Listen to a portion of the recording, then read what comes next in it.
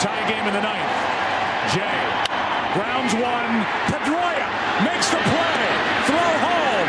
2 out. Over the third. It gets away. Alan Craig is going to come to the plate. Here's the throw.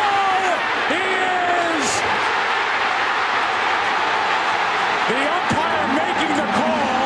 They're going to say he's safe. There was interference at third base. Interference with Middlebrooks at third.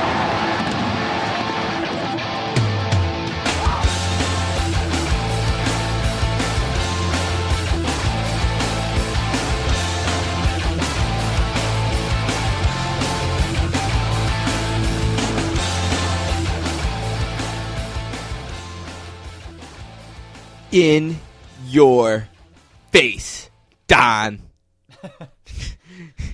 Take that, jerk. Yeah. Yeah. So, 2 o'clock Sunday. I was not a pleasant person to be around. Oh, the Saints game. Yeah. To say that I was tense at 2 o'clock on Sunday is maybe a bit of understatement. Yeah, I would believe it. Boy, both teams blew opportunities early in that game. Considering that the way the previous game had ended, resulting in me basically hiding in my room from football for 2 straight weeks, I was not prepared for, let's have a 3-and-out on 3 runs. And then let's miss field goals.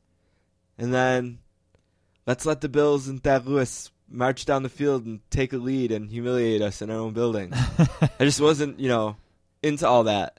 And then, the Saints get a touchdown, and I tweet something totally innocuous, like something totally bland, like, wow, that was a great play by Kenny Stills. Right. And I lose 5 followers who are obviously from Buffalo and get a nasty tweet from one of your buddies saying that how it was a gift because Mario Williams is being held on every play. It's like, oh my God, this is the most miserable thing ever. I can't wait for this to be over.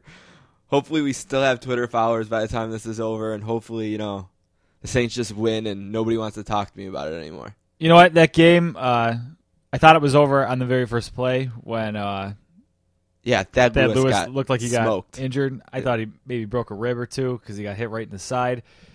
So I thought, okay, this is over with. And then the Bills' defense looked really good for a second there, and then by the time the game was over, it played out exactly the way everyone probably thought it would. I mean, in reality, unless you're a crazy Bills fan and thought somehow they were going to upset that, I mean, that's just how that was going to go.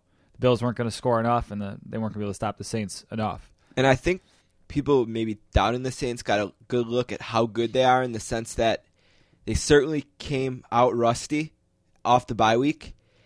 But, man, when they were ready to go, it went from 10-7 Bills to 21-10 Saints in a blink. I mean, that happened in a blink. Yeah, I mean, it was ugly. Drew Brees is... It's funny because I thought the best play made by anyone in the game was 3rd and 20. Saints are trying to put the game away. Brees gets a snap.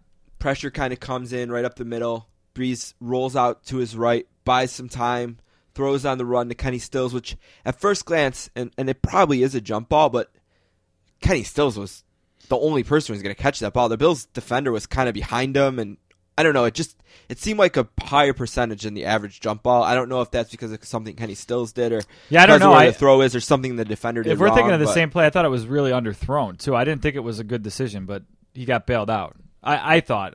Wasn't that the one on Roby in the end zone? It was the last touchdown pass. Yeah, I can't. I'll have to look it up afterward, but I thought he got bailed out a little bit there too. Huh. I didn't. But that's okay. It's fair either way. Welcome to Season 3, Episode 31 of the Sportscasters. October 29th, 2013.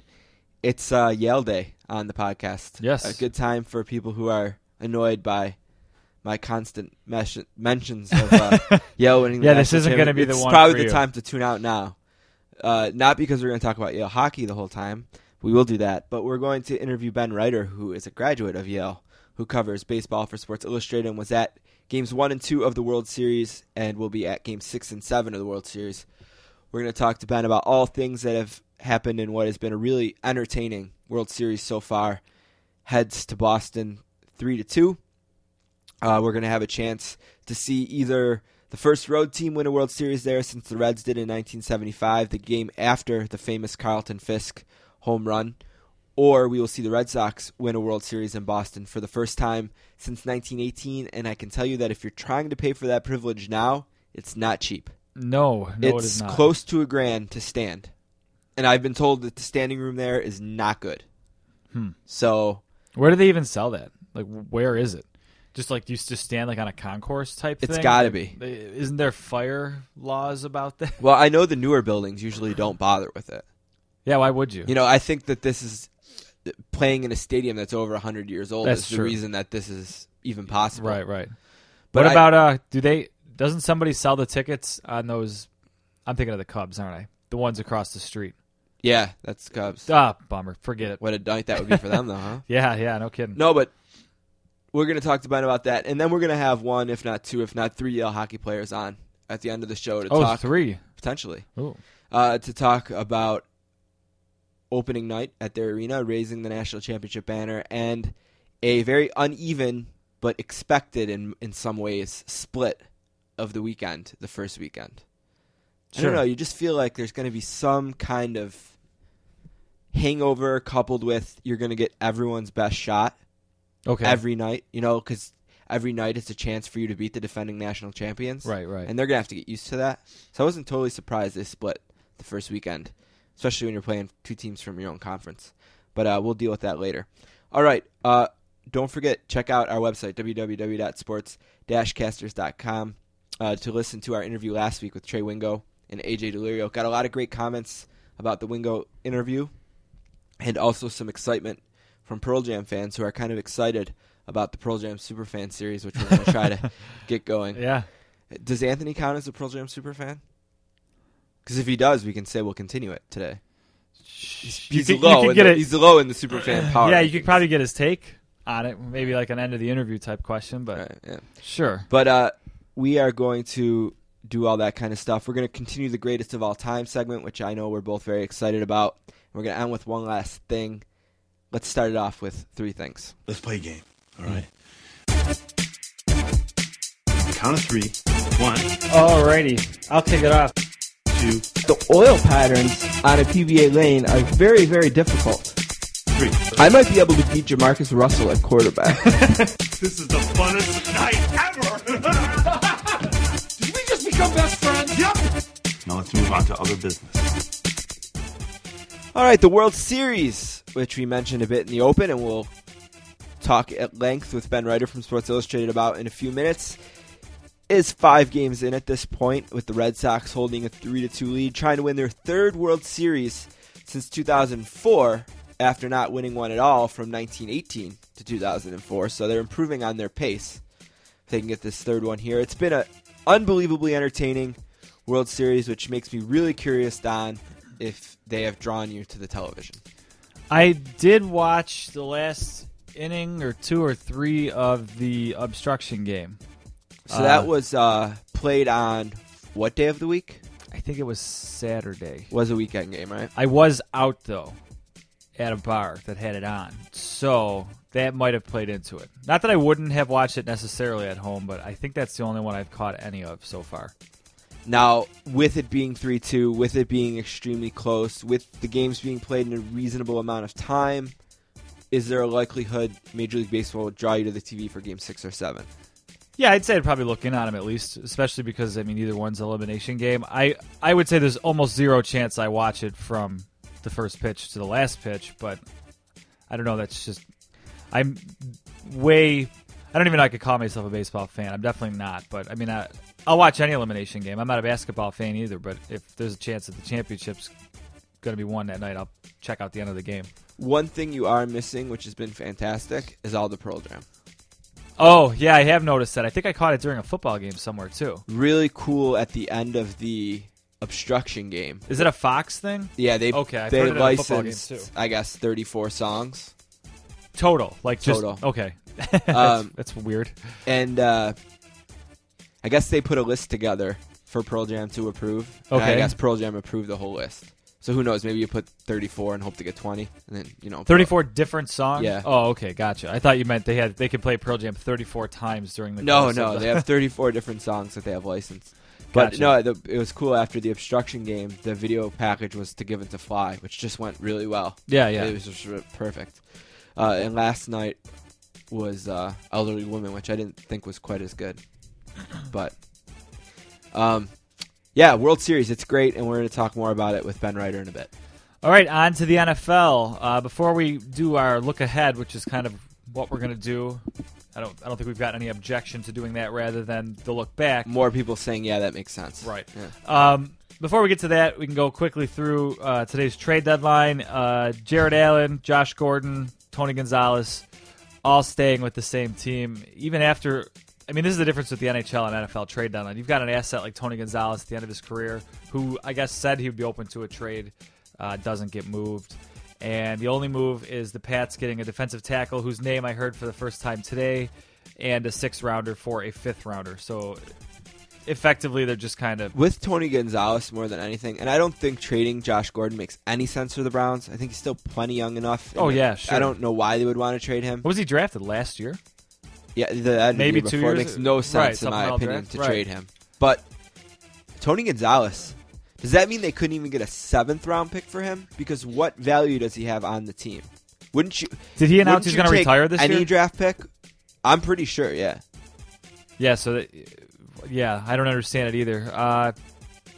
Same with Jared Allen. Like, if you can get anything for him, I know your team's going to be worse in the short term, but neither of those teams are anywhere. Well, I shouldn't say that.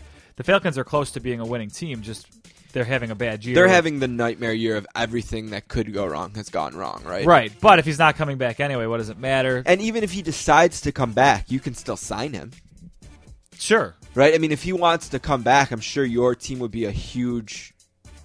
Yeah, they'd be leader first on in the list, I would clubhouse, have to imagine. Right. So I don't know why you wouldn't... I would have to assume that means his value isn't even a 7th-round pick. Yeah, so before we got on the air, we talked about how boring the trade deadline is in the NFL, and I think it's just that the NFL is the closest to a sure thing when it comes to drafts.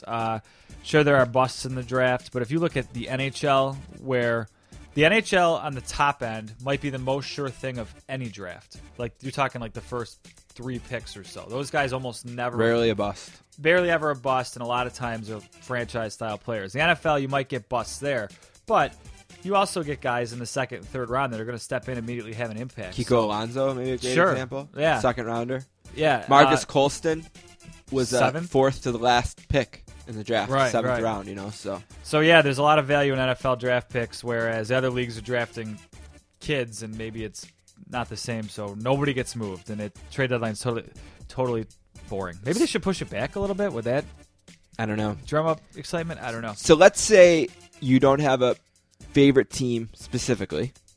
Maybe you're more of a fantasy football fan, or... Sure.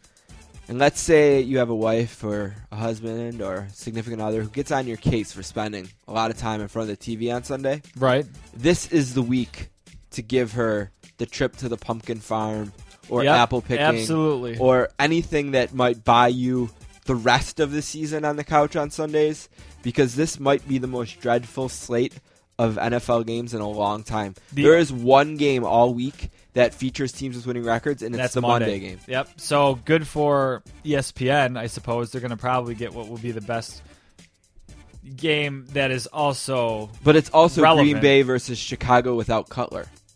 Well, that's true, too. You know what I mean? So it looks even better than it is. Because are the Bears capable of going into Lambeau and beating the Packers without Jay Cutler? I doubt it. No, I don't think so either.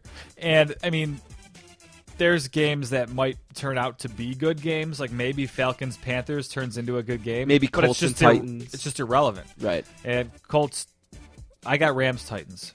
Colts and who? Or Texans, I meant Texans. to say. I'm sorry. Okay. Yeah. The Texans, though, are playing... Again, yeah, a not rookie quarterback, Schaub. And that's by design because Schaub's been terrible. I was looking from a fantasy perspective today.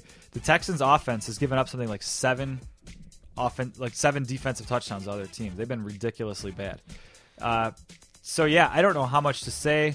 My Bills play And I'll say this loud. The Chiefs are not the best team in the league. I think the Bills got a great shot here. Sure. I just think they do. I think that the Chiefs like to play in the 20s, right? So the Bills will gladly play you in the 20s. And I'll be really surprised if one of these two teams doesn't have the ball in the last 2 minutes with a chance to win. I mean, the evidence that the Chiefs are not the best team in the league.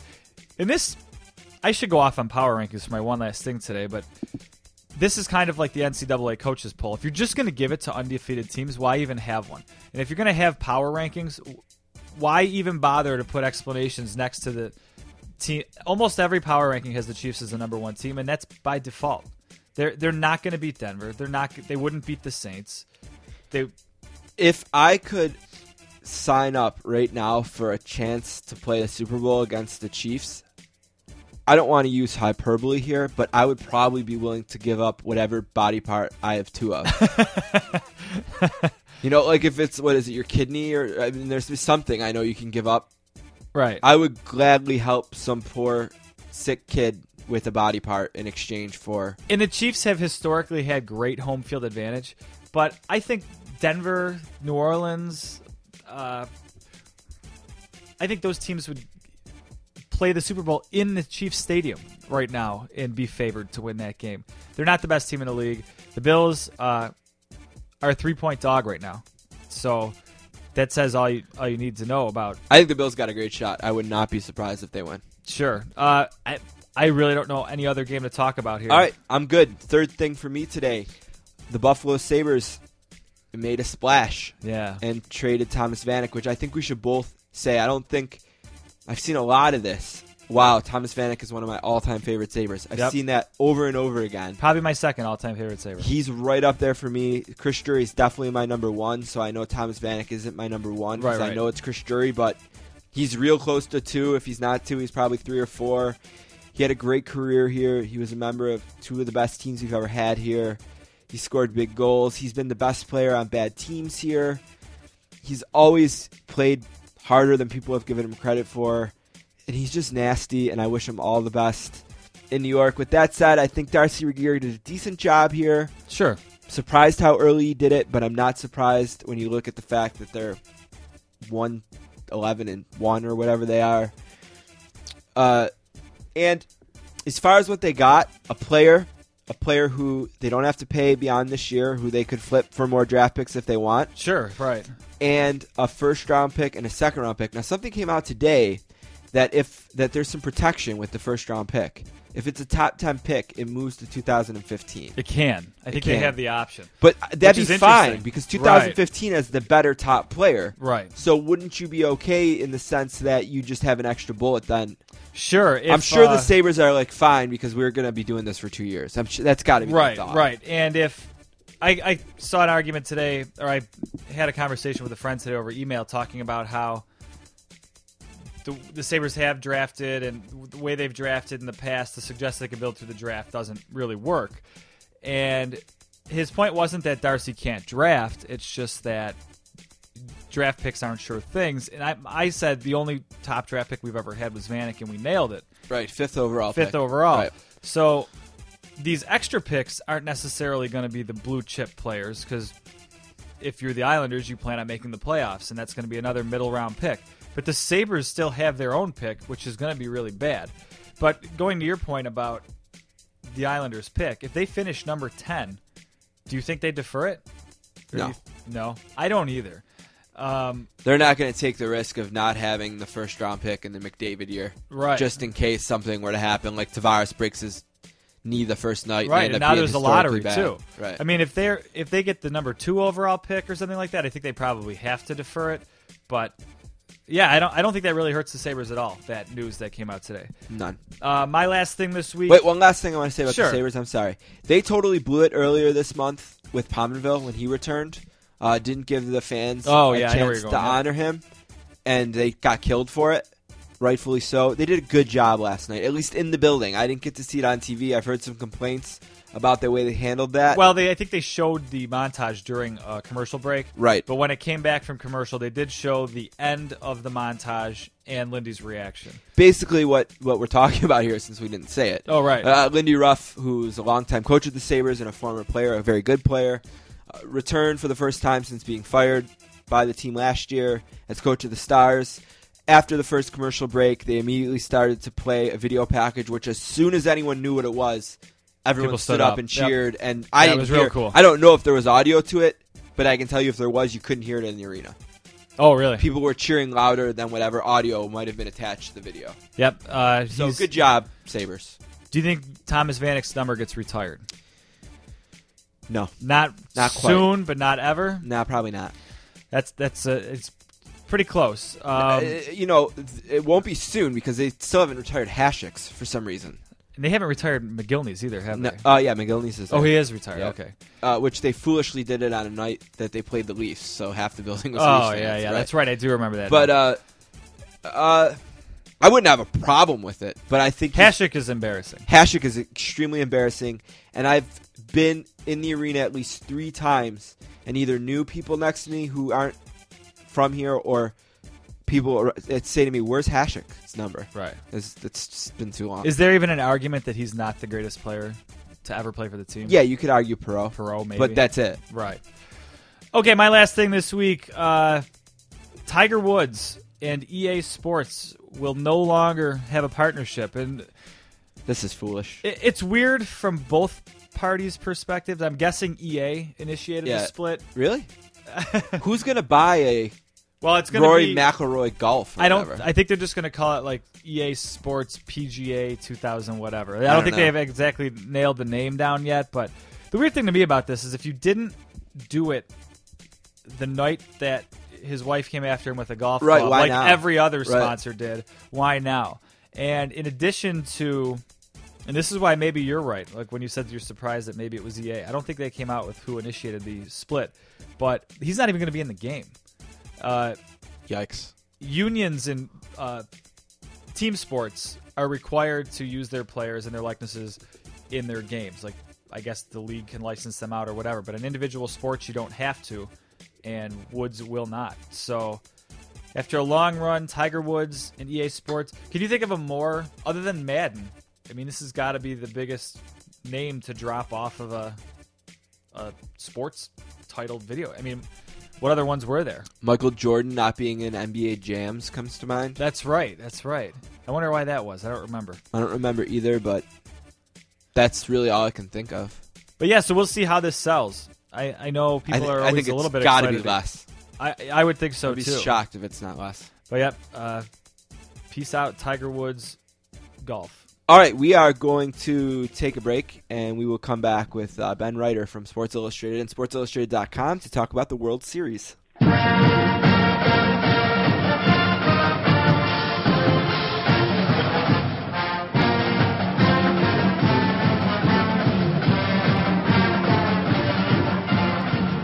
Our next guest is from South Orange, New Jersey, and is a graduate of Yale University. Today he's a staff writer at Sports Illustrated, where he covers baseball, football, and he spent the summer of 2010 covering the World Cup soccer tournament. He is making his 5th appearance on the podcast today. A warm sportscaster's welcome to the very talented Ben Reiter. What's up, Ben? Hey, how you doing, Steve? Really good. It's Yale Day on the podcast today. We got an alum and 2 current hockey players on the show. Fantastic. Bula Bula, man. Yeah. We got, Craig Breslow pitching in the World Series for the Red Sox as well. Yeah, and I want to be really excited about that, but he's kind of been the GOAT for the Red Sox so far in a way. Oh, I don't know if he's been the GOAT. He's had such a great year. A few things haven't gone his way, specifically that ill-advised throw that sailed over third base. But, I wouldn't be surprised if we see him again doing what he did all year in one of these next couple of games. You still think they would go to him in a big spot? I think probably ideally, just to get his confidence back, they would kind of have a game 1-like situation where they just kind of go way ahead and have him come in kind of a less stressed situation. But, I think maybe Farrell might think twice, but I do think that they'd go with Breslow once more if necessary. I don't think he's scared away from him or anything. One thing that I think is kind of on the topic, one thing that is about the World Series that's a little bit different, it's just how much scrutiny there is about every single thing the manager does. I mean, maybe last night, Game 5 is a good example of, the decision for Wainwright either to pitch or not pitch in the 7th there. And it just seems like with Twitter, it's so easy in this to first guess now. It's not even all second guessing. There's plenty of first guessing going on. But it still seems like it's so results based that it's just kind of unfair. Like if Wainwright gets that out, you never hear another word about it. But he doesn't, so now this is the big thing to talk about the next day. That's a really fair point. I mean, I do think that at certain times in this series, the managers have done things that you could very easily have correctly first guessed, such as a couple of games ago when John Farrell declined to double switch and let Brandon Workman hit. For some reason, he even admitted that he kind of messed up. Yeah, he did. Messed that up because of his unfamiliarity with the National League rules. But I mean, look at last night, right? I mean, he let John Lester, who's never had a hit in his life, take that at bat. And when almost everybody was calling for him to go to a pinch hitter, and it worked out. Lester gave him another inning and 2/3 after that, and they won the game. So you're right; it's very results based. There have been a few things that you could say, hey, that was just an obvious screw-up. But, everything else is really a judgment call on both the part of the manager and on the part of the twittering masses. You were in Fenway for games 1 and 2. Before we get too far ahead, I'm just curious, looking back, is there anything specifically that really sticks out from those first 2 games? Anything about Fenway specifically? Anything specifically about being there that maybe most of the listeners who are more observers on TV wouldn't have maybe picked up on or gotten a feel for?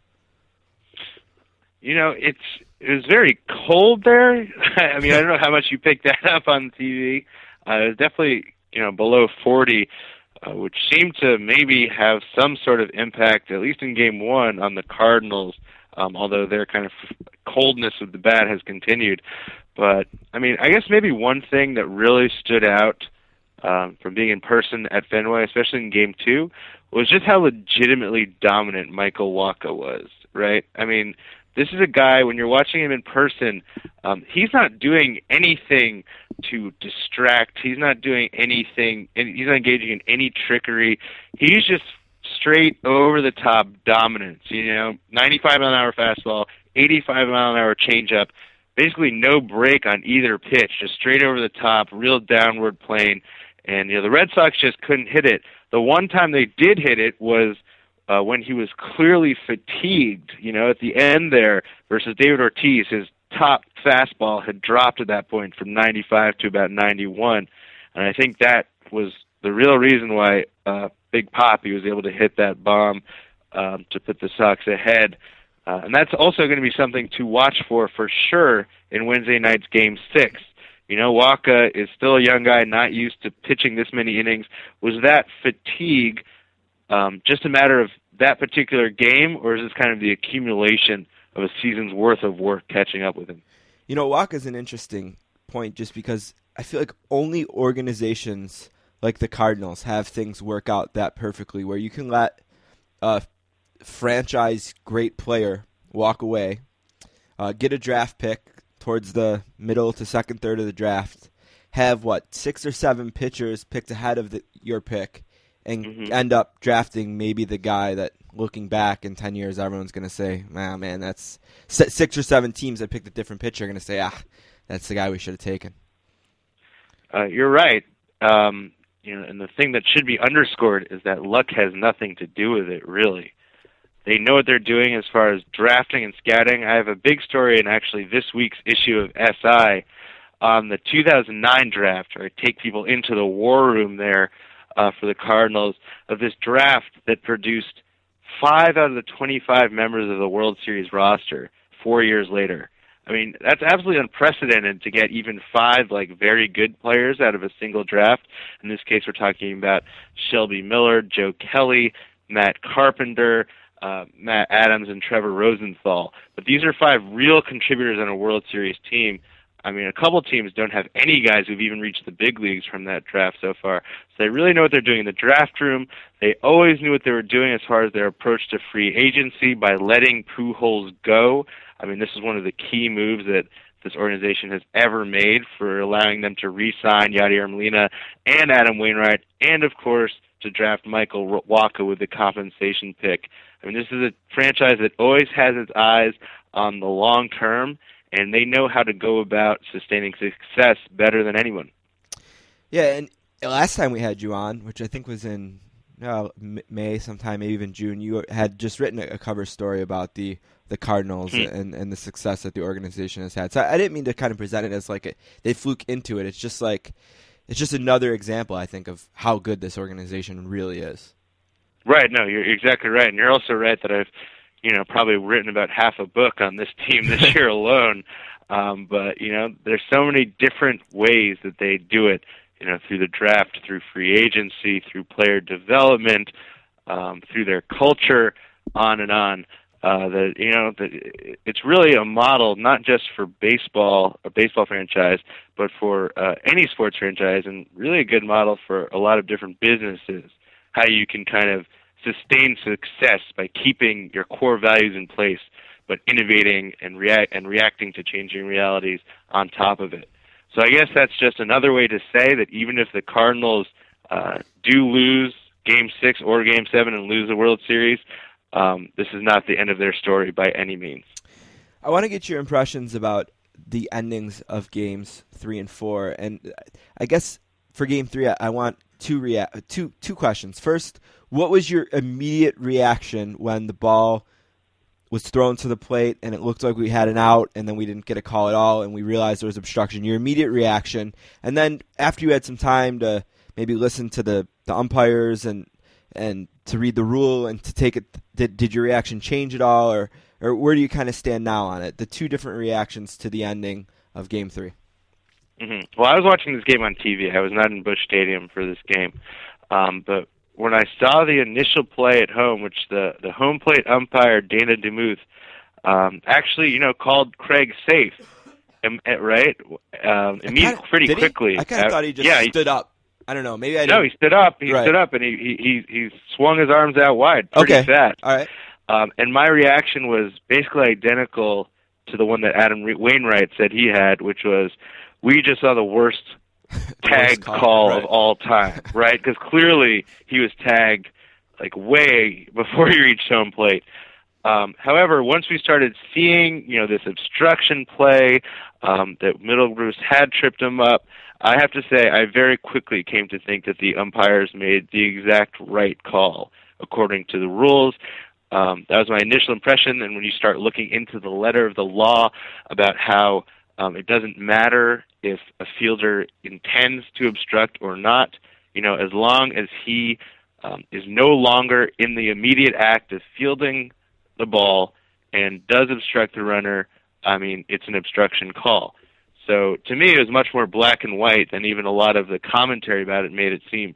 Like, I think it was definitely the right call. It's maybe a rule that baseball might want to look at if they think there's a danger that runners will start trying to get fielders to obstruct with them, kind of go out of their way to do that. But I didn't think that Alan Craig did that in a situation. I think that he firmly established his baseline.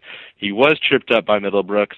And, letter of the law, it's obstruction. It might not be a great way to end the game or a way you like to see a World Series game end, but it was the right call. And the right call made by Jim Joyce, who's most famous for messing up that Armando Galarraga perfect game.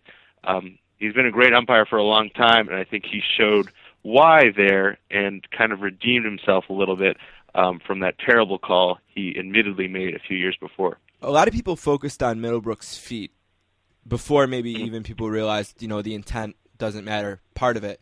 Did you think that, just curious, did you think he intended to obstruct him, or do you think it was...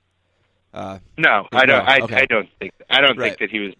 I just think that was, involuntary. Like, he'd really just hit the ground trying to field that ball, milliseconds This before. is the only problem I have with it. Not that the umpires did anything wrong. I think, first of all, it's incredibly professional to make that call. I think a lot of us, and maybe this is more fans than actual professional umpires, want to think that there's more feel to calls than there really is. Like in the Stanley Cup last year, there was a penalty that was called by Stephen Wolcombe, who's actually the boss of the officials now, so a really established referee, that was made almost simultaneously, which would have been a Game 7 winning call. And the first thing everyone said was, well, how do you make that call there?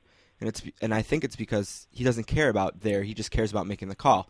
But I'm getting away from my point. My point is that here's the problem I have, and I think it's something they need to look at, is the throw is bad. So he makes a play on the ball, and he stays on the ground and ends up obstructing him. If he stands up right away, they're going to tangle up, and he's going to obstruct him. So he's dead to rights the second he decides to make a play on the ball. So really, there's absolutely nothing he could have done once that throw was made to save the Red Sox. Because if he doesn't make a play on the ball goes away, and I guess he was out. So I guess if he doesn't make a play on the ball, it might have worked out for them. But as soon as he makes the play on the ball, he's done. Yeah, I mean, well, if he had caught the ball, he caught the ball, he's okay, right. Right. So, yeah, I mean, it's just, there are these just crazy plays that happen in sports that no matter what the rules are will kind of fall between them. Just like in the legal world, there's always going to be loopholes. There's going to be that way in sports. I think that it was the right way. I kind of refer to that play or that type of play as a Rorschach test, right? It's like the way that you see this thing kind of reveals your predisposed allegiances and things like that. So without exception, really, anybody who might have been leaning toward the Red Sox saw that as a horrible call, an outrage, et cetera, et cetera. Probably anyone leaning toward the Cardinals saw it the other way. And it seems like most people are down the middle, like I am, kind of just said, well, it's an unfortunate call, but by the letter of the law, that's how it had to be called. Yeah, and to be clear, I mean, I have no dog in the fight at all. Right. No. So just kind of thinking it through and watching it, I was just like, man, I just kind of feel like there has to be some protection for the fielder there to be able to make a play on the ball, because it just seemed like he put himself in a spot where... Yeah. But no, yeah. Anyway. Totally fair. But from the other side, like, say that there had been no protection for Alan Craig there, won't fielders just be like diving all over the place in front of runners right. Well, all the time? And maybe I don't know. Maybe what we're saying. Maybe what we're saying here is we need to make this a judgment call to some degree. But in sports, we try to avoid judgment calls at all costs because we hate judgment. So I don't know. But the next night was just as crazy, and I think one thing the next night proved me was what a unbelievable clubhouse the Red Sox must have, because it just seems like that's the kind of game that can bury a team. Game 3. To have it end like that, I've seen it many times unravel for teams after something like that. And instead, the next night, the bizarre thing goes their way, where you have Beltran, arguably potentially the best hitter on the Cardinals, although maybe playing injured, at the plate as the tying run, and a rookie gets picked off. Of course he does, right? Of course. Yeah, and again, I just wonder what your reaction was when, you were probably like me looking at people in the stands and not seeing him get picked off exactly, but what was your initial thoughts at the pickoff there? My initial thought there was, at least before the play, was, what the heck are the Red Sox doing holding this guy on the bag, right? Like, it didn't seem to make sense. Koji Uehara had not picked anybody off since 2011. Obviously, Colton Wong is not stealing there with a 2-run deficit. Like, why would you have Napoli on the first base bag, kind of opening up so much space for Carlos Beltran to hit a ball through the hole? Well, I guess there are a number of reasons for it. One is that they seem to have had some idea that Wong had this tendency to kind of take this jump step type of secondary lead that might have been exploited. I don't know why he was doing it in that case. Like, even had he gotten, an excellent jump, you still need 2 runs. But it was clearly, a rookie error, one that was born of inexperience, and the Red Sox exploited it. Now, I don't think that was quite as dramatic an ending as the previous evenings was, but it was certainly as bizarre.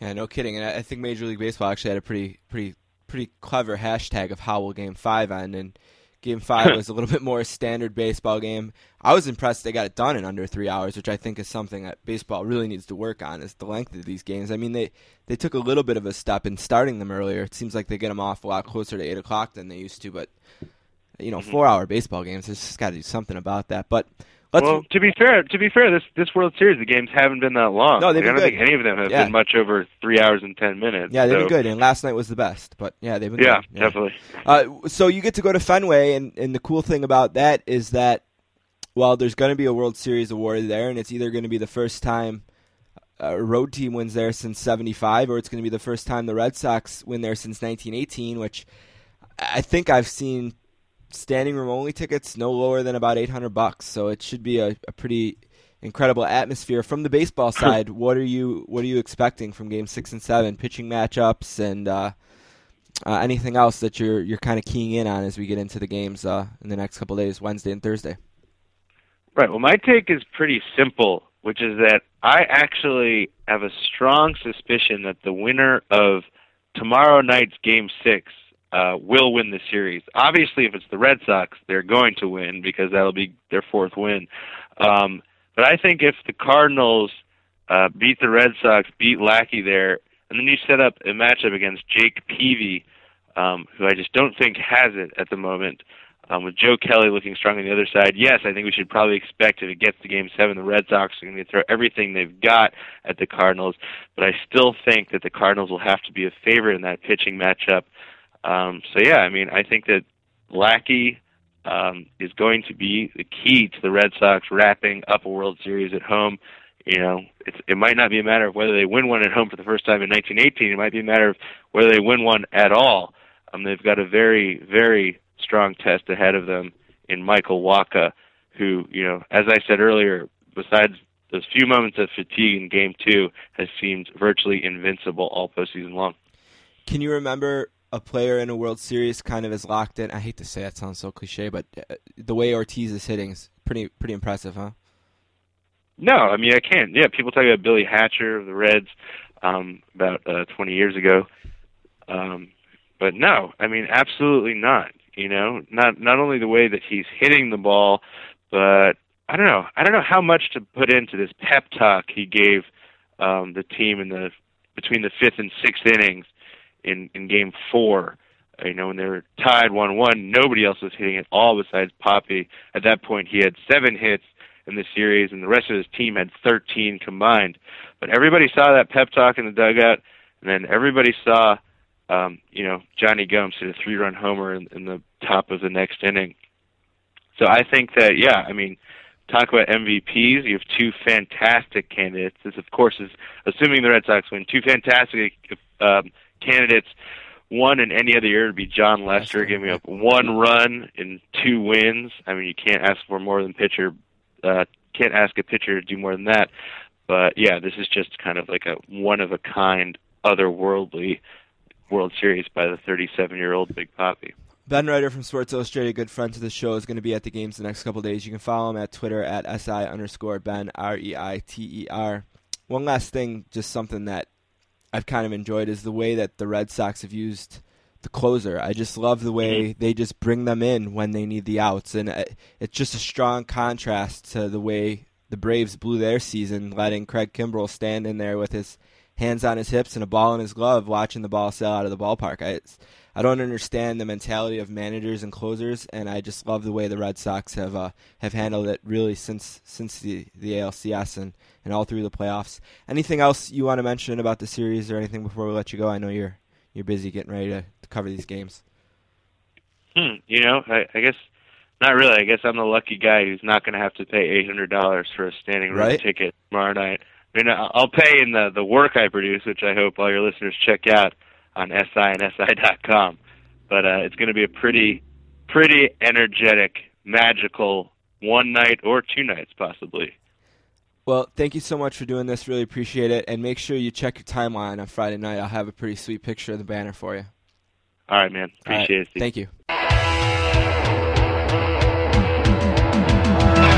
Try to be best, 'cause you're only a man, and a man's got to learn to take it. Try to believe, though the going gets rough, that you gotta hang tough to make it. History repeats itself, try and you succeed. Never doubt that you're the one, and you can have your dream. You're the best around.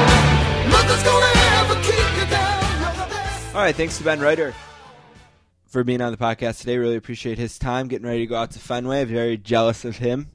Would love to be there in Fenway and see the Red Sox win. Not that I care about the Red Sox, but I bet it'd be pretty cool to be there for that. Sure.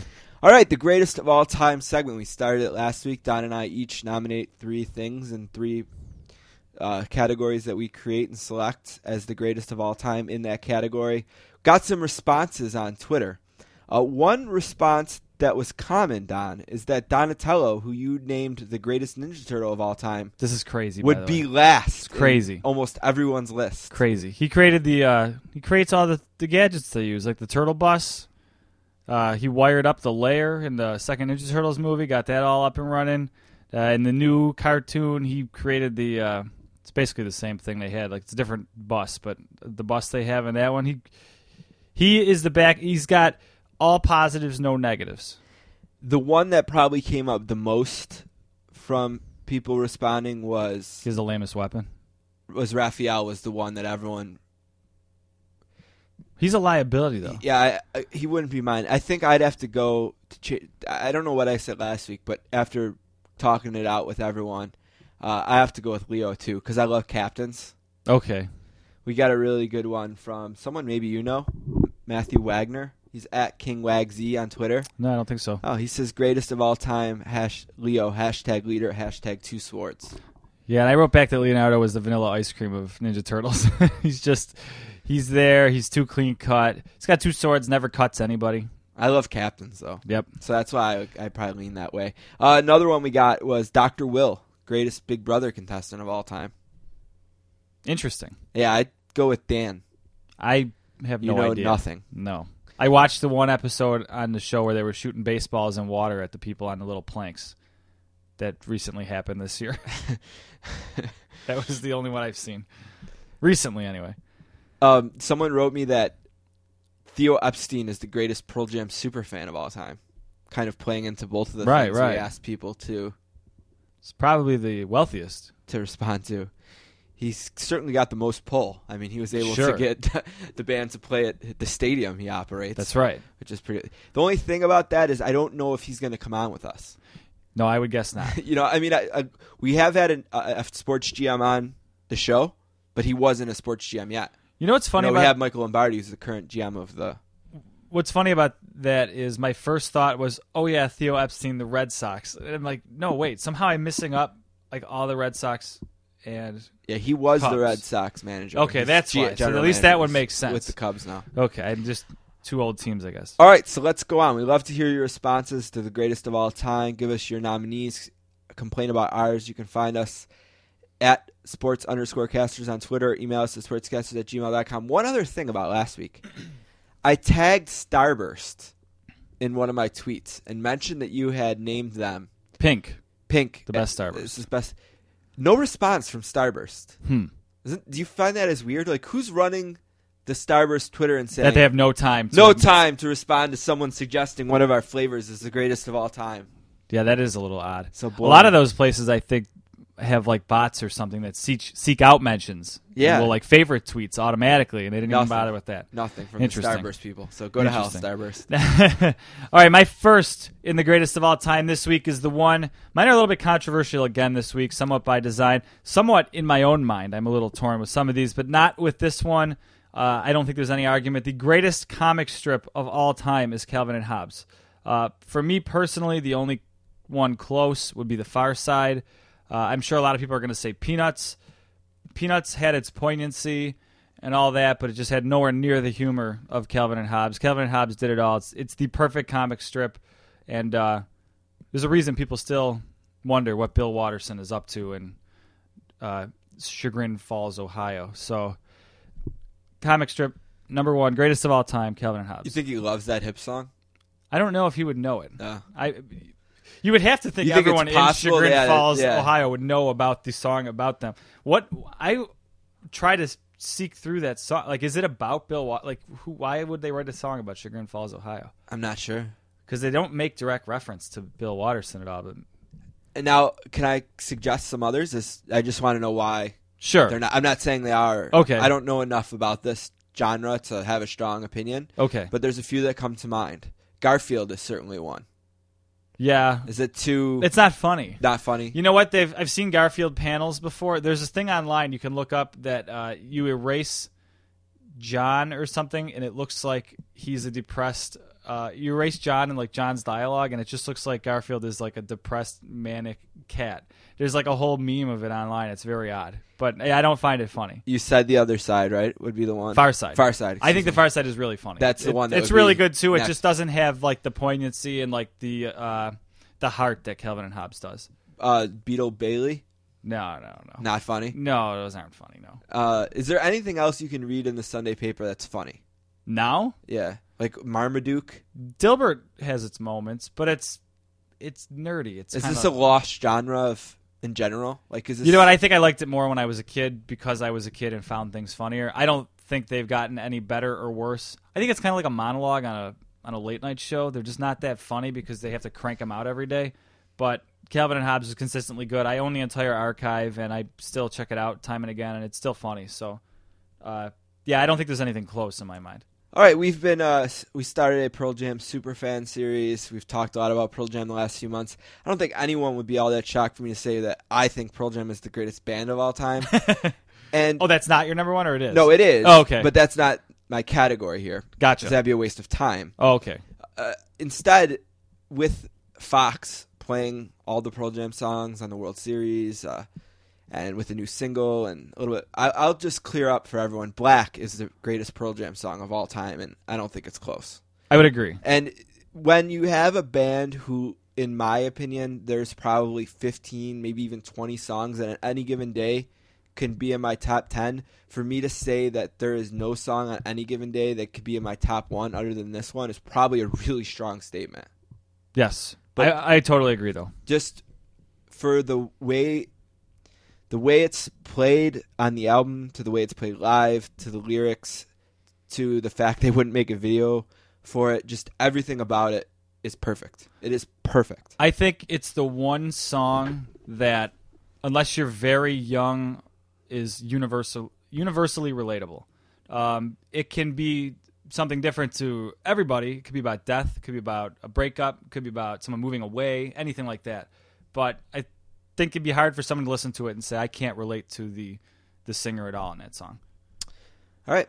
My number 2, and like I said, these two are going to be very controversial, I think, and drum up a lot of conversation because I've had a hard time nailing down my favorite, and this might even be one of those that changes depending on when you ask me. But the best zombie-related media, I bring this up because of the popularity of Walking Dead and World War Z, and I like The Walking Dead. It's maybe my favorite TV show now, but I also recognize it's really, really overrated. A lot of buzz. Yeah, but it kills its time slot every Sunday night. They get 16 million viewers for cable. That's nuts. Yeah, it's crazy. Yeah. But I recognize it's overrated and maybe even stupid.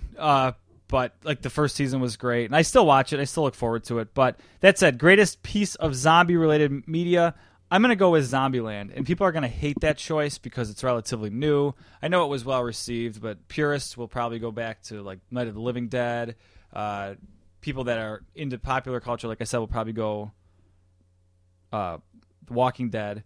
I chose Zombieland slightly above Shaun of the Dead, which is hysterical and brilliant, and slightly above the Left 4 Dead video game series, which is phenomenal also. Help me understand zombies a little bit. Beetlejuice isn't a zombie, he's a ghost, right? That I don't remember. I mean, think Beetlejuice is a right? ghost of What's but he's got like weird between rules. A ghost like and a zombie. Back. Zombie is the undead. They are dead and then they get up and walk around and seek out brains. See, that's another thing with the whole zombie genre in general too, is there are no consistent rules really. Even in The Walking Dead, there's no consistent rules. In the first season, one of them picks up a rock and starts banging on a window, so there shows some ability to think. They abandon that totally. They can climb fences in the first season, and then they abandon that totally. They run in the first or second. Like, the rules for zombies have changed as the writers have changed with The Walking Dead. And the where does the zombie in the cell phone commercial rank? That's a funny commercial. I think that is pretty funny. Yeah. Another highly rated zombie media on my list that wasn't quite good enough for number 1, Plants vs. Zombies. It's phenomenal. Right. The second one just came out for Apple or iOS and Android. Yeah. So that's good too. All right, one that maybe is so undebatable it probably shouldn't even be mentioned, but I got into a little Twitter conversation about it with Sal Capaccio. Okay. From WGR. He was I didn't a really see that, kind okay. guy. The guy who was nice enough to have me on the radio when I egregiously forgot to mention you. Oh, that's right. Yeah.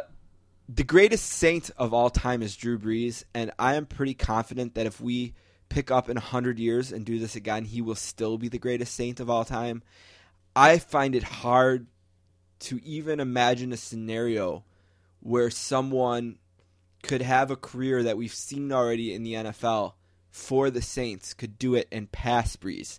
So what I mean is, even if, say, Joe Montana is reincarnated and has a pretty identical career, I still don't know if he passes Brees because he doesn't arrive in New Orleans year after Katrina. Yep. I agree with that. I don't know. It's It's so crazy to think of what Peyton and Brees have accomplished there when you consider when they started, and when you consider how quickly they transformed the team from 3-13 and not playing a home game to going 3-0 on the road to start the next year and playing the first game in the Superdome and going all the way to the NFC Championship game. I feel really strongly about this in the sense that and tell me if you can think I'm not going to argue it either, but I'll throw out some names. Is there any chance that Sean Payton passes him?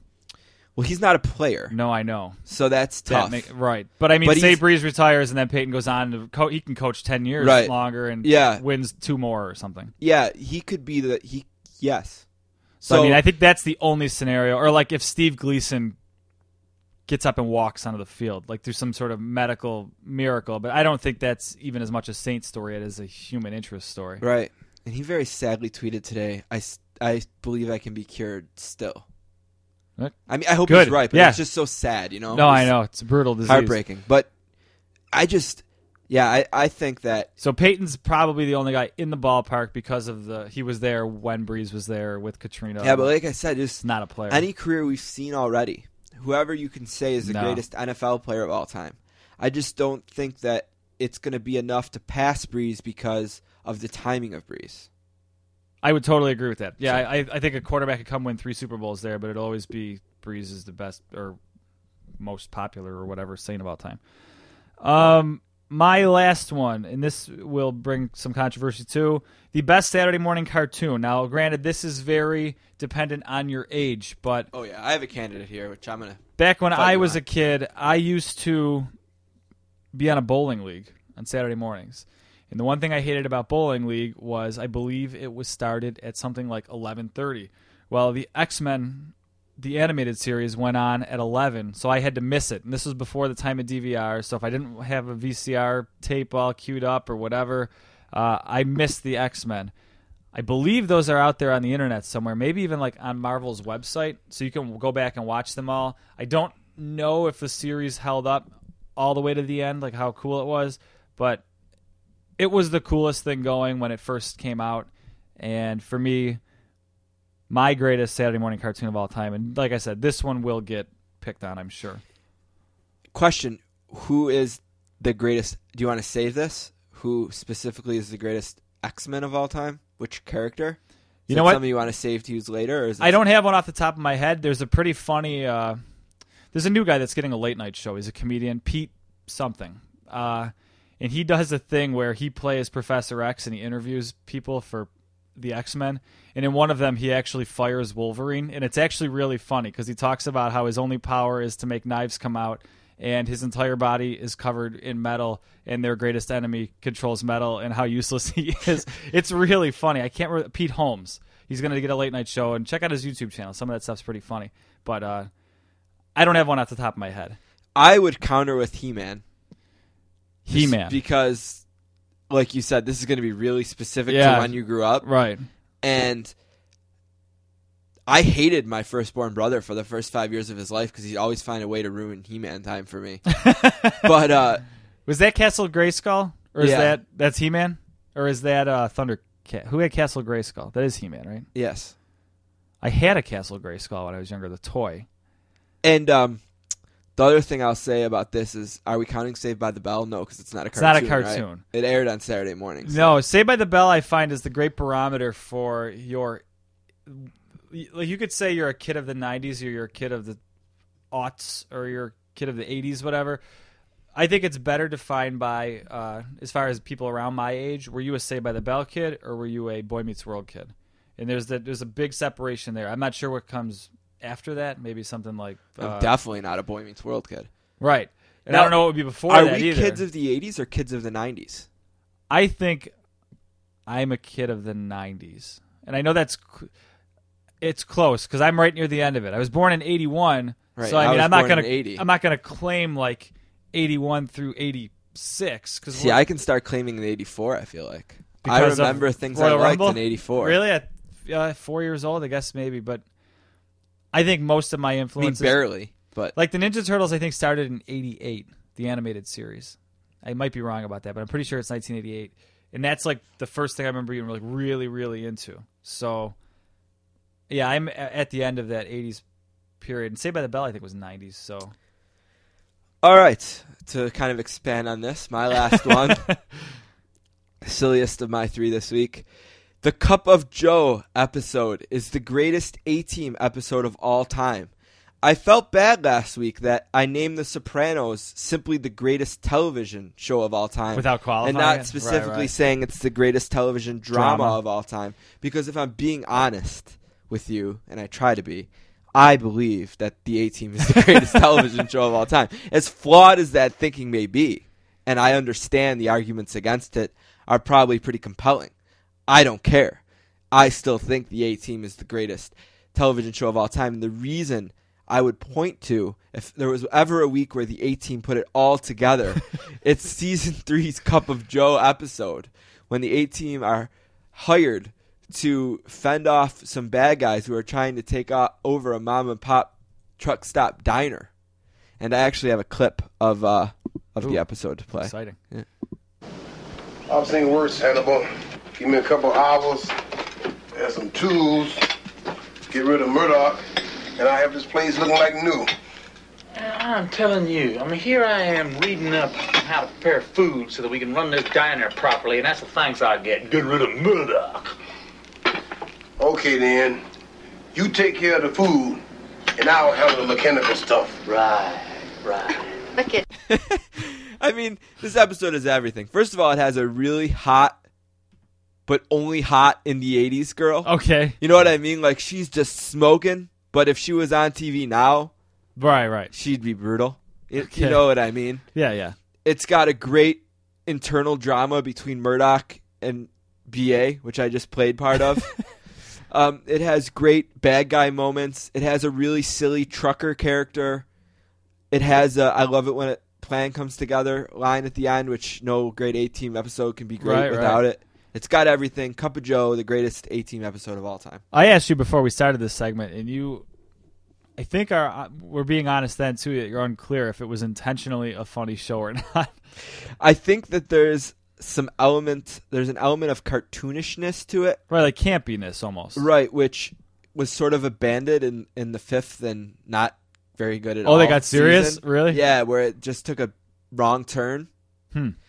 So, yes, I think that there is an element of goofiness, which is intentional there. Gotcha. And then there's the added element of it's funny because it's the 80s and we're now in a much later decade and we look back on some of the silliness that the 80s brought, which I think is done really well by a new sitcom called The Goldbergs, which is worth a half an hour if you got it on Tuesday nights. I haven't seen it. Yeah. All right, so that's it for the greatest of all time this week. To recap, I had Black, the greatest Pearl Jam song of all time, Drew Brees, the greatest Saints of all time, and The Cup of Joe, the greatest A-Team episode of all time. I had Calvin and Hobbes as the greatest comic strip of all time, and save your emails on that one because that one's right. But the next two, zombie-related media of any sort, is Zombieland, and my best Saturday morning cartoon, the greatest Saturday morning cartoon of all time, was X-Men, the animated series. Email us with your choices, thesportscasters@gmail.com, or hit us up on Twitter @sports_casters. We're going to take a break and come back with some Yale hockey players.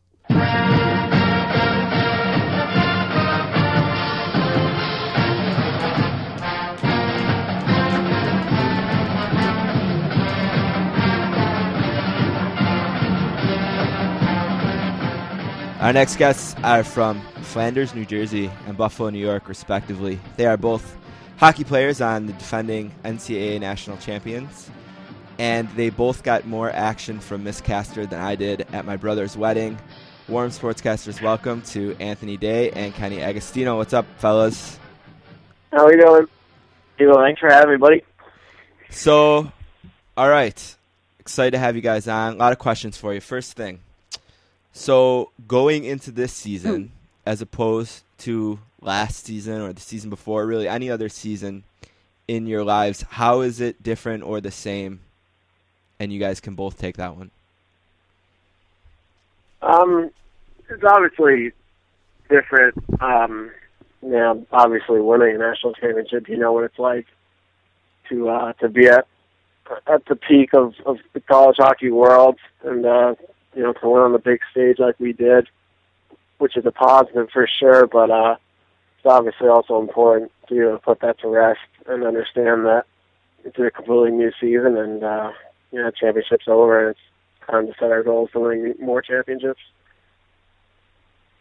Yeah, same as Ken was talking about. I think it's different for our team, except the senior class who already went to the NCAA tournament, and they kind of had a little bit more success their freshman year before the rest of the team got to Yale. But just like Ken said, it's we got to the peak and we know what it takes to get there, and now it's just getting through our regular season grind and focusing on weekend series and not looking too forward, and just staying careful with the do within our league to get back to the tournament and make another run.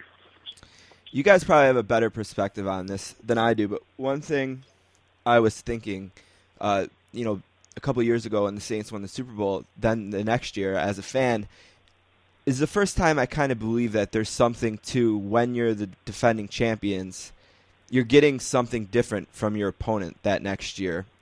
More consistently, it's almost like, and I wonder if you guys felt this last weekend, maybe against Brown and Princeton, or was it Princeton? Is that right? Yeah, that's right. Yeah. Have you felt this yet, that maybe there is a certain mentality from the other team when they step out there against you now, that I don't know if it's a respect but maybe you get a higher intensity from them with, there's maybe more on the line for them in the sense that, wow, if we get this win, we can say we beat the champs. I don't think we've, had enough time. Oh, sorry, Cal.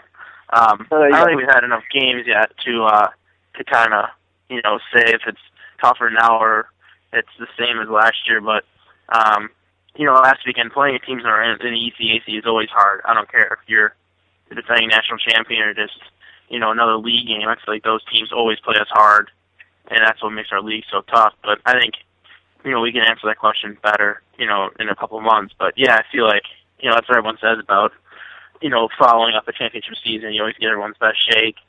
And, it'll be interesting. But I just feel like, in our league, every night, anyone can beat anyone. So I think we've been kind of in that arena already, in our previous seasons, that the ECAC is so tough, and it doesn't really matter who you are. It's going to be, a battle every Friday, Saturday.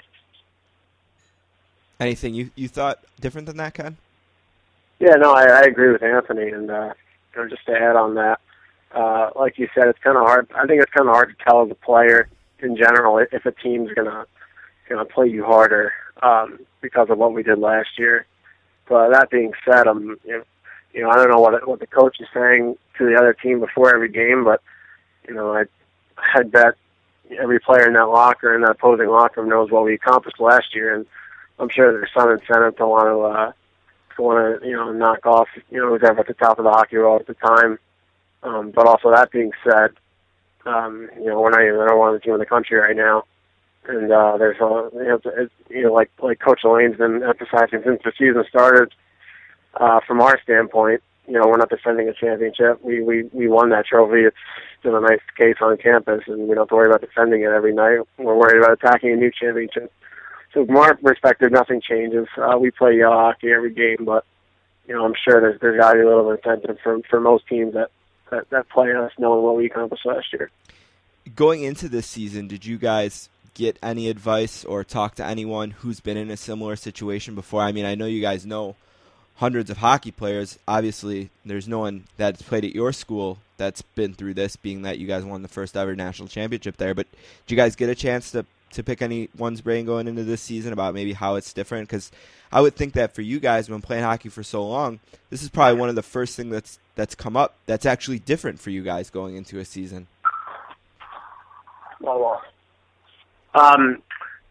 Personally, I've played, with and against a few kids since we won in the summer. We won national championships, but we haven't really gotten too much into talking about, the next season and how you approach games. So in that regard, I haven't really gotten much advice. Just a lot of congratulations and stuff. Yeah, and I personally haven't talked to anyone either. I don't really know many people, very well who've won before, but you hear all that stuff about people who won before, and they always say the kind of the same thing. But I haven't personally, reached out to anyone or gotten advice from anyone. Thinking about this season this year for you guys, from my perspective, I think you could make a pretty good argument that on paper this team might be better than last year's team to some extent. But I have very boldly proclaimed publicly that I think Andrew Miller is probably the greatest Yale hockey player of all time. I know it's early, but have you felt in any way, either on the ice or off the ice, have you felt it that he's not there anymore? Or maybe even one of the other seniors, something that maybe I'm overlooking? Oh, yeah, you're right. I got to say, as far as what I've seen, I'd have to agree. I think he is probably the best player to ever come through this program. And, from a personal standpoint, I've obviously noticed it because he was my line mate. And you're not going to replace Andrew Miller. It's important that our team realizes that, though. That a lot of other players are fortunate to have the opportunity to step up this year and take on bigger roles, and that's exciting for our team and for the players on our team. Yeah, Andrew was obviously one of the best to play here ever, but I feel like our seniors now are, going to step in that spot, and Jesse Root is a very capable captain and has been doing great so far, and I'm excited to see where our team can go, moving forward and not so much looking in the past. Tell me a little bit about Jesse as a captain, how he's different than Andrew or even Brian the year before. I'm not exactly sure who the captain was the year before that, but I'm sure Kenny can let us know. But how is Reuter different? How is the same? What is it like having him with the C on his chest there? It's great. Obviously, I've been close with the kid for 4 years, and I think most people on our team will say he's a born leader, and he speaks and addresses the team very well, and I think it's pretty obvious he leads by example on the ice and just all the little things that you want to see in a captain. But obviously, he's going to be different than previous captains I've had, and I think that's good. You don't really want that to be stagnant or to every captain have the same way and same mentality. So, I think it's good, but I think every player in the locker room has a lot of faith in our captain, and so far he's doing a great job. Yeah, Jesse's someone that, not just now, but as a freshman, as a sophomore, I look up to him being, a year older than me, and I feel like he's always been kind of a leadership role, not even now that he's has a C, but just in my 2 previous years, I've always kind of looked up to him. So I don't think there's a big difference in, the way I look at him. He's always been kind of a captain in my eyes, so I feel like it's a well-deserved C on his chest, and, I have every, faith in the world that he's going to do great.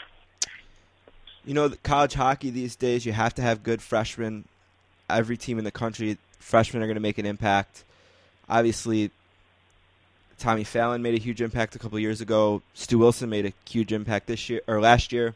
Who are some of the guys you guys tell me a little bit about the freshmen this year? And a little bit more than just Hayden, because I feel like he gets a lot of buzz, and we know a lot about Hayden maybe because of his status with the U.S. development team and then being a high draft pick. As a third-round pick like he was, but tell me more about the class and something about the freshmen that you guys can give up. Yeah, obviously John Hayden's everyone's going to look at him as their top recruit, and well-deserved.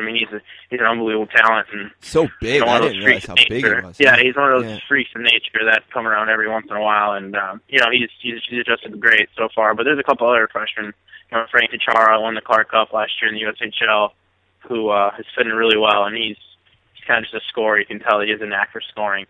And there's a couple other forwards who are looking to improve every day. And I feel like they'll have a great impact as the season goes on. But obviously Hayden and Tichara right away have not surprised me, but impressed me the most.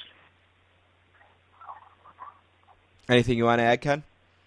Yeah, no, I agree with Anthony. I think those two definitely have have stood out with their play since we started practice. But I really like our freshman class. I think you really got to give them probably 10 games to really see what they can do. I don't care where you played at before, and obviously the USHL is probably the smoothest transition, but I'm sure Anthony can attest to it. It's being a jump no matter where you come from when you're playing college hockey, and I think once they settle in and adjust to the transition and just doing things a little bit quicker and understanding how the college hockey game works, I think is when they're really going to be comfortable and start to play their game again. Or not that they're not, but be more comfortable playing their game in college hockey. And I like all of our freshmen, to be honest. I think it makes practice better when every lineup spot you're competing for, and no one's ever complacent in their spot in the lineup. And I think a lot of them are going to be big contributors for us this year. I want to ask you guys, well, I should ask you guys about the goalies first, and I'll get to the other thing, because two of the goalies are freshmen, and then Connor Wilson's obviously returning, and in the exhibition game, each goalie took a period, and then last weekend, two freshman goalies each played a game. How do you guys kind of look at the goaltending position, and is there, I'm not even going to ask you guys to say if you think one is better than the other, because that doesn't matter, but just the goaltending position in general as forwards, do you guys look back there and think, yeah, Malcolm, he's not there anymore, but we're going to be okay, these guys are solid, or what's the team's approach with having the two of the three goalies new and one goalie really inexperienced?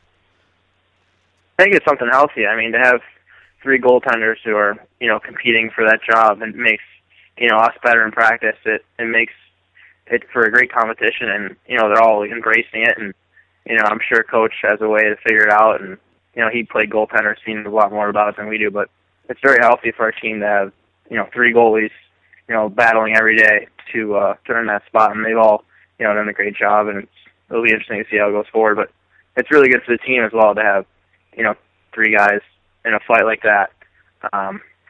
So it's been good so far in practice. Yeah, just to add on that, I agree. Competition in any position is great, especially in goaltending. But something that Coach Lane always says is that goaltending is, the most important position in hockey, and I agree with that for a lot of reasons. And just being here when there's been, goalie carousels throughout a couple of my seasons here, I think a lot of guys can say having Jeff really be the main goalie that we had last year really helps out, just knowing who's going to be the guy night in and night out. And obviously I have faith in all three goalies, but I'd like to see at some point one of them separate themselves from the pack, so we have some consistency in that. I want to ask you guys about Weberg, because I was thinking about this, and I was watching a video of the it was the North Dakota game, and I was watching the DVD, and it goes a little bit farther than the broadcast on ESPN. I just noticed Weberg and Anthony kind of seeing each other for the first time after that game, and just kind of remember seeing Weberg in the stands at the Frozen Four after the first game. I think Anthony and him and I sat and watched the Quinnipiac game for a bit together. And then just kind of thinking about how he handled the situation of, not being able to play in those games, but really being a big part of the team still, which it's not easy to do. And then coming back this year and being with you guys and having success so quickly this year, getting 2 goals in the second game of the year and the game-winning goal. What does he mean to the team, and how do you guys feel for him personally, seeing him fight through a really, I'm sure, difficult situation for him, doing it so well, better than I would have done it, I guarantee that, and making it through to the other side here this year? Yeah, no, I mean, you said it all, and I just have to agree. I mean, the way he was able to still be such an important part of our team after, the head injuries he went through last year, and being at the rink all the time with us and being surrounded by the guys was really inspiring to see. And then, the kid's got so much fight in him and competitiveness and the work that he put in. I mean, I worked out with him all summer, just the work that he put in every day. So hungry to get back in that lineup and back on that ice, and I think we were all very happy for him that he had a great first opening weekend, and he's a tremendous hockey player, and the competitive nature that he has is really nice to see.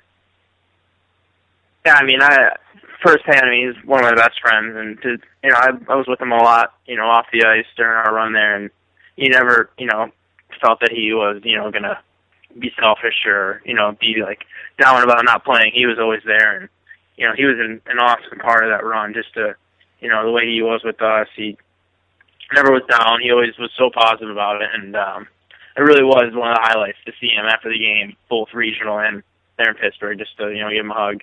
And this summer as well, me, Ken, and him lived in the house, and he worked his bag off all summer, and he really is an instrumental part of our team now as a junior. And to see him have a great opening weekend like that, it really makes me happy for him because I'm with him a lot, and he's going to be a huge part of our team moving forward.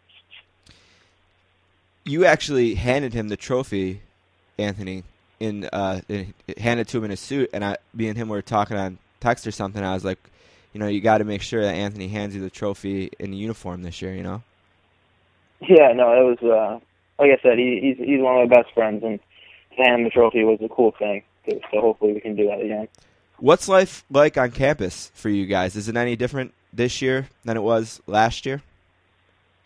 Yeah, I think the whole Natty Championship buzz that maybe we had last spring on campus has settled down. The life on campus is pretty smooth. Schoolwork, food, practice, a couple video games here and there.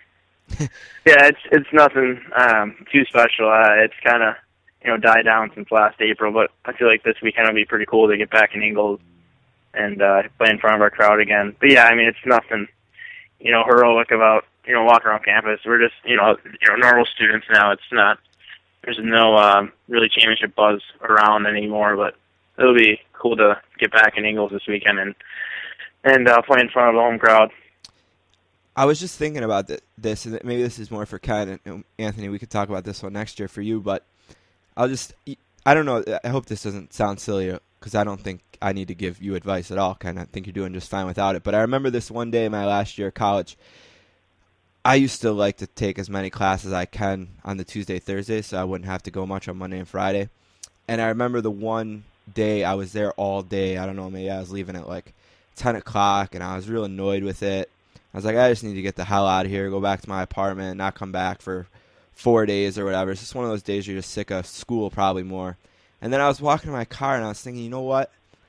I only got like 4 more months here, and this is probably going to be the best time of my life, really. I really need to slow down. I think I turned around, walked back to the campus diner or whatever, and got a sub and hung out for another hour before I went back. So it started to dawn on you at all, Ken, that there's going to be certain things you're going to do for the last time at Yale. Like, it's going to be your last home opener this year. It's going to be, the last time in January. It's going to be the last time you get a syllabus in a class or whatever. You're going to have to start thinking about that. And is it dawned on you at all yet? No, well, you're making it dawn on me a little more now. No, obviously as a senior, I think it's something you think about. But I think the best way to enjoy the last go around is not really think about that. And yeah, I mean, I don't know. I have three senior classmates that have made my time here really special, and I'm just going to try to soak it all in this last year. What's the best thing about Yale that I don't know about? Like, sell me Yale a little bit and keep hockey out of it. Tell me a little bit about being a Yaley. Keep hockey out of it? Yeah. I know that's good. Like, I believe that. You don't have to tell me about that. Yeah, I mean, I don't know, but... I'll take this one from Bennett if he doesn't want it. No, I mean, I don't know. I mean...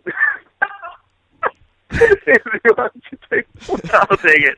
I think the best thing about Yale, besides the hockey, I would just say the campus and just walk around town. It's kind of cool to go to school in a city, and not just some college town like you did. You went to Fredonia, which is basically just the school. But I think it's cool to live in a city as well. And New Haven has great food. Yeah, it's a beautiful city from what I remember. Beautiful city, beautiful campus. But I think just walking around is pretty cool.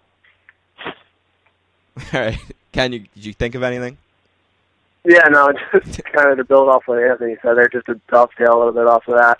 The campus is obviously gorgeous, and I think that's something probably a lot of people here take for granted. But yeah, the buildings are incredible. That's all I got. All right. Let's see. Anthony and Kenny are forwards for the Yale Bulldogs, and they will be playing their first home game on Friday at Ingles. and it's banner night. They're going to raise the national championship banner. Then they have another game on Saturday. I think I saw all the games. There's tickets for all the games, except for the Quinnipiac game is sold out, and I imagine that's because they buy a lot of tickets as well. What about the rivalry with Quinnipiac? Is it different at all this year? This has always been my impression of it. My impression has always been it probably means more to them than it does to you guys. I feel like maybe you guys have your Ivy League, like the Harvard rivalry and some other things that are maybe been around for a lot longer. And I got to think there's a little bit of an inferiority complex if you're a Quinnipiac student and not a Yale student. And I've always gotten the impression it means more to them than it does to you guys, but maybe I'm wrong. Is it any different? Is it any different? I think it's a lot. I think a lot of people think, like the rivalry means more to them than us, and I guess maybe you could say to some extent that's true. Obviously, our biggest rivalry is always going to be Harvard, but I still always consider the Quinnipiac a huge rivalry, and it's definitely going to be a little different this year. That game in November at Quinnipiac is going to be probably as close to a playoff like atmosphere again in the regular season as you can get. Obviously the rivalry has grown with us playing in the Natty title game like that. So it's going to be a lot of fun this year playing them. Yeah, I agree with Ken. I think from my freshman year to even sophomore year, I feel like it got bigger and bigger as, every game we play against them. But I feel like, this year obviously a whole new element to it, and probably just get more rowdy and more loud as we move on. All right. Do you guys have any questions for me? Excited for the weekend? What? You excited for the weekend? Yeah, I think it should be a pretty good weekend. I'm very excited. I don't know if you guys know this, but I know Anthony knows. I don't know if you know, Ken, but I was the biggest star of the Princeton Yale broadcast. There was a lot of talk about me on the broadcast from the Princeton announcers. I'm sorry to overshadow you guys. Yeah, I got a lot of buzz. I was described as tough. Start getting some respect around here. Yeah, I was described as tough. I've never been described as that before. But yeah, so I'm sorry to overshadow you guys like that. No, it's fine. How was it fun to play at home like that? Yeah, it was cool.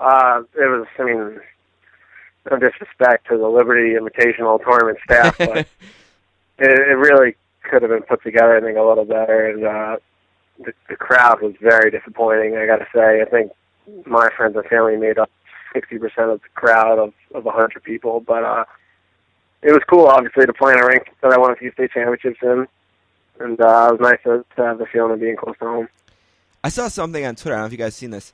Dartmouth hadn't played a game in an NHL arena since 1980, and you guys played four in a row.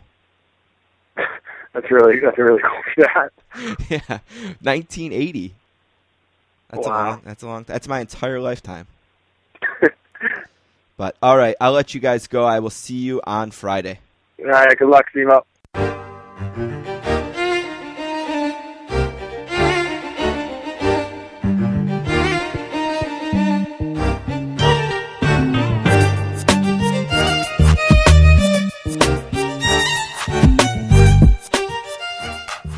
All right. I want to thank our guest today, Ben Ryder from Sports Illustrated, SportsIllustrated.com, and the Yale Hockey Guys for being on the show. Don't forget you can find us on our website, www.sports-casters.com. You can also find us on Twitter at @sports_casters, and you can email us at sportscasters@gmail.com. One more thing from me this week. I talked last week about how I wasn't going to get overly mad about the Sabres, and I'm going to piggyback on that. I know that's kind of boring for any national listeners, but they traded away my second favorite player of all time, as we talked about earlier, and maybe my first favorite was Michael Pekka, who also ended badly here, with the same GM, by the way. And I'm not pissed that Vanek got traded, because at this point it had to happen. He said as much that he wasn't going to re-sign here. Some rumors are trickling out now that the Sabres offered to make him the highest paid player in the league, and he's still backed away from that. I'm not sure how substantiated those rumors are, but they're coming from good, solid sources. That said, I am pissed that this trade had to happen because of the way the team's been mismanaged. I've always been a bit of a Darcy Regier apologist, but they waited way too long for this rebuild. Had this rebuild happened the year after they lost Drury and Briere, people would have killed him for it, but it would have been the right thing to do. Instead, they tried to tell people that Drew Stafford and Dan Paye and Max Afinogenov and Thomas Vanek were just going to be able to step into these roles, and Brian Campbell, who they lost a year later, and the team was going to be good. Well, that never happened. The team has been lousy other than that one Eastern Conference Finals appearance. And they've made 2 playoffs, 2 first-round exits in that entire time Darcy Regier's been here, because we middled the entire time instead of being bad, which unfortunately is what you have to do in the NHL. And for that reason, I'm pissed my favorite player is gone, because he was made to kind of just wallow here, sort of. I mean, he had a great career in Buffalo, all-time great Sabre, but now he's going to move on, and I hope he wins somewhere else, just not in New York because of the draft pick. And he was so good last year. Yep. I mean, the first probably 15 games of that season, he was the only reason they won a game. He's a guy that literally has put them on their backs. I don't remember what year it was, but I remember watching a Toronto Maple Leafs game where I was excited because it's the Leafs, and the Sabres always played the Leafs tough because it's a division game and right down the road and blah, blah, blah. And I remember being at a friend's house. I think it was like one of Michelle's friends. I wasn't overly excited to be there, but the Sabres game was on, so cool. And the Leafs got up like 3-0 right away. And Vanek just put the team on his back and said, hell no, we're not losing this game. And I don't remember how many points he put up that night, but he was just awesome. And he could do that time and again. He's got highlight reel goal after highlight reel goal. Best hands on the team as far as deflecting pucks. Maybe the best I've ever seen at just deflecting pucks in front of the net. But I'm pissed that they waited until their hand was forced, and they absolutely had no choice but to rebuild, and now my favorite player's gone. I was going to do something about how I'm souring on fantasy football, but I can save that for next time. Instead, I have a question for you, Don. Yes. Let's say you're a beat writer for the Vancouver Canucks. Gotcha. And someone on Twitter that you don't know, admittedly, reaches out to you and says, hey, love to talk to you about the Canucks, Pavel Bure's retirement, number being retired, which is happening on Friday in Vancouver as Canucks play the Leafs. And you haven't had anyone at you on Twitter in a day and a half. Okay. So it's not like you can use the excuse of it got lost in the million at messages you got. Okay. Do you think it's your responsibility as a human being to respond, whether it be yay or nay? This is an ESPN guy, is it? We're going to burn some bridges No, again? it's okay. Literally a writer for a paper in Vancouver. I don't know how big the... I don't know. Canada's a different animal. I would think that since nobody... it'd be nice to get a response. It's super weak. But anyway, that's not my one last thing. My one last thing is I wouldn't be the hockey fan I am today if it wasn't for Pavel Bure being the best goal scorer in the league when he was at a time where I was a very impressionable hockey fan. And some of my greatest memories as a kid were being able to go the one time that the Canucks were in Buffalo that year down to the yaw and to eventually to the arena to see Bure play, which he never had a bad game here. I mean, he was a Sabre killer. Even as a Panther. No matter who he played for, when he came here, he put on a show. Actually, there's a night as a Panther. 4 goals, Miscaster and I were talking about recently where we had sat real close and he had a hat trick. Okay. Poor Mike Wilson, still looking for his jock after. But Bure, as I mentioned, is going to have his number retired by the Canucks. One of those where it didn't end well there. No. And good for them to be able to put that aside and give the fans a chance to honor Bure, a guy who, if not the greatest Canuck of all time, would certainly be the second, probably no worse than the third. And really, retiring numbers is for the fans. It's about the fans, and it's about your arena being, or your organization being above pettiness, like how something ended, and being able to step away and look at the overall history of your organization and to properly represent that in your arena. Nothing is worse than going to an out-of-town arena and seeing a banner for the highest attendance in the WNBA like they have in Washington. Yeah. But nothing is better than going to console and looking up at the Mario Lemieux banner and just being able to close your eyes and think about the things that that player did in that city. So congratulations to the Canucks on getting it right and getting Bure's number into the rafters. And before we go, we did this last week without a mention, and that was a mistake on our part. A good friend of Don and I's is a fellow from Pittsburgh named Matt Billeter, who we're both very proud of for putting together a CD of original tunes with his bandmates.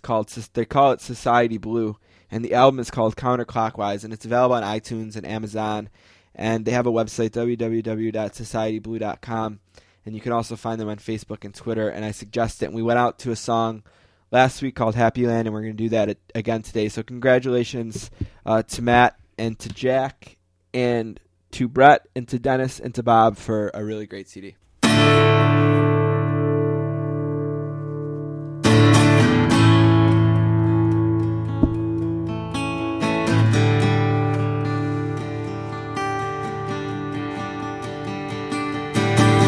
There's a place you can go when you wanna get away for a while. Sunny, rain, windy or snow. When I go, that always makes me smile. I know such a place. I go there when I'm feeling down. As I look on my face, when I hear that sweet sound of Happy Land, it's alright.